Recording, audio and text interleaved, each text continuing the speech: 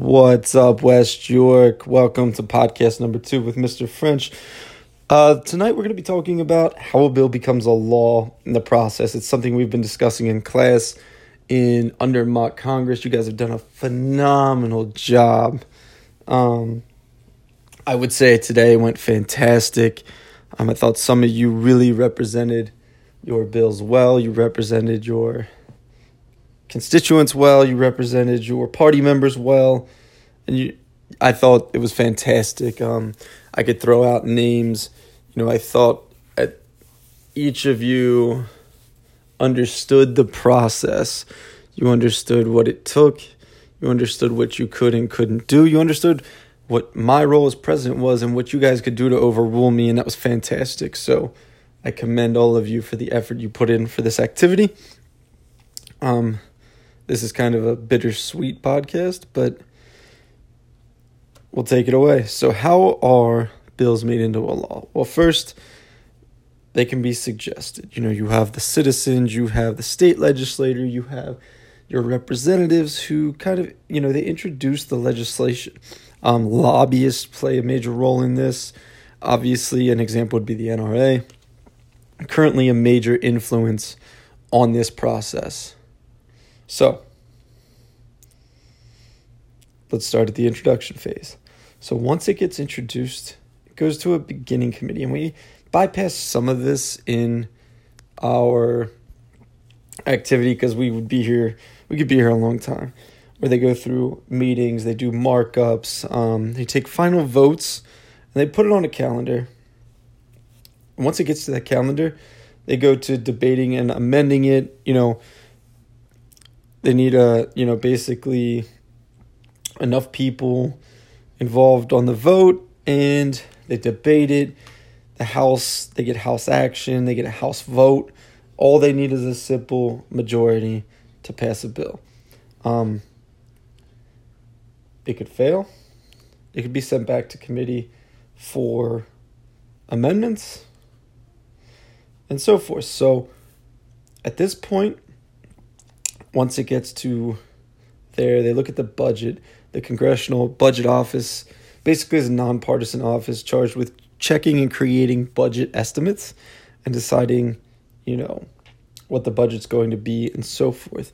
So, and how the code of a bill works, which you guys were working on, you have, if it's an HR bill, it's House of Representatives, the number in which the bill was received, and behind that is the congressional session. So we're currently in the 115th. So if it's a House bill, it'd be HR 301-115, representing, 301 could be, all right, this is the 301st bill, we're in the 115th Congress, and so forth. So once that gets introduced, after that, once it gets through the House, it goes to the Senate. Obviously, if it's opposite, it goes from the Senate to the House, and it gets introduced. They go through the meeting process, they go through the voting, everything we did. And either way, it has to go through both houses to move on. So once it goes through the committee process, gets put on a calendar. Once that bill gets called up, any senator can call up a bill at the conclusion of their morning business. And the Senate has 100 members and 16 standing committees. Remember, standing committees are permanent committees. So under the Senate, when they take Senate action, they have unlimited debate. Amendments do not have to be involved. They discuss endings when no one seeks to be recognized and so forth. It could be, this is where filibuster, if you're doing a Natalie filibuster, that's where that comes in. And they talk and talk and talk, and you take a cloture to end that. So once it gets to a third reading, debate ends, and presiding chair calls for a vote. Okay, it's time to vote. The Senate votes, a simple majority is required. But there's a frequent threat of a filibuster has meant, that most of the time they need a super majority. So after that, you have a reconciliation where the bill is part of the budget process and allows Congress to make changes in a law to conform with budget levels set in the budget resolution. It has become an alternative way to kind of pass, contentious legislation in the Senate because it only requires a simple majority to pass. So then it has the, 2-day wait, a senator on the prevailing side or who abstained can call a motion to recommit. It could be tabled, it could be gotten rid of, and then from there, it goes to enrollment. So a lot of times, a lot of bills go to a conference committee. So they must report to their respective chambers, and both House and Senate must pass a report from the bill that goes to the president. So within the conference committee, essentially, most bills go to a conference committee.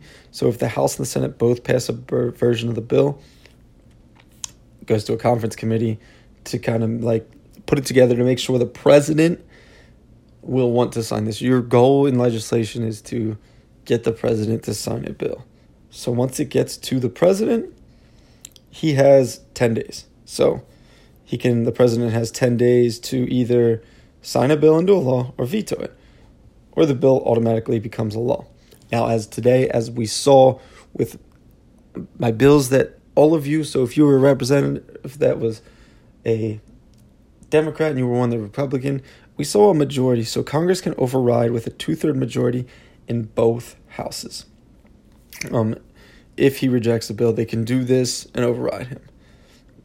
He can also do a pocket veto when he doesn't sign the bill into a law and Congress adjourns before 10 days expires. So if it's towards the end of the congressional session, he goes, I'm going to pocket veto this. It basically goes nowhere because it's the end of the congressional session. If he doesn't sign it within 10 days and session does not end, it becomes law.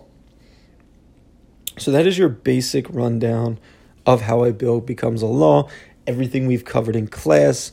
If this is someone listening for the future classes, we will do the same activity in class as well. One thing to cover, remember the House has 435 members and they have 20 standing committees. Other than that, I believe all of this basically falls under Article 1, Section 8. Congress shall have power to make all laws which shall be necessary and proper. Meaning,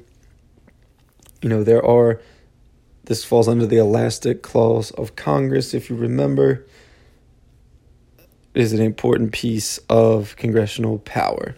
So with that, this ends our podcast for the evening. We will discuss this in class on Thursday. This will also help you prepare for moving forward if you are currently in my class for the semester, for the test next week. For future students, I look forward to working with you. For colleagues listening, feel free to give me feedback, provide feedback moving forward. To those of you listening as well, it's kind of like a bittersweet moment. This is, I will be moving away from the classroom for a little while. I will be back. But I haven't thoroughly enjoyed this semester with fourth block, and I hope some of you that are listening, use this to your knowledge in the future in your endeavors, and I will see you often throughout the rest of the year. Other than that, tune in tomorrow. I will be doing a short podcast on influences on Congress. So we talked about how a bill becomes a law. Look at the influences. What influences a legislator? We will cover that. That will finish up our section on the legislative branch and move us into political process. And you will get a look at your political views and the entire political process. So with that, I say good evening, good night, and see you tomorrow.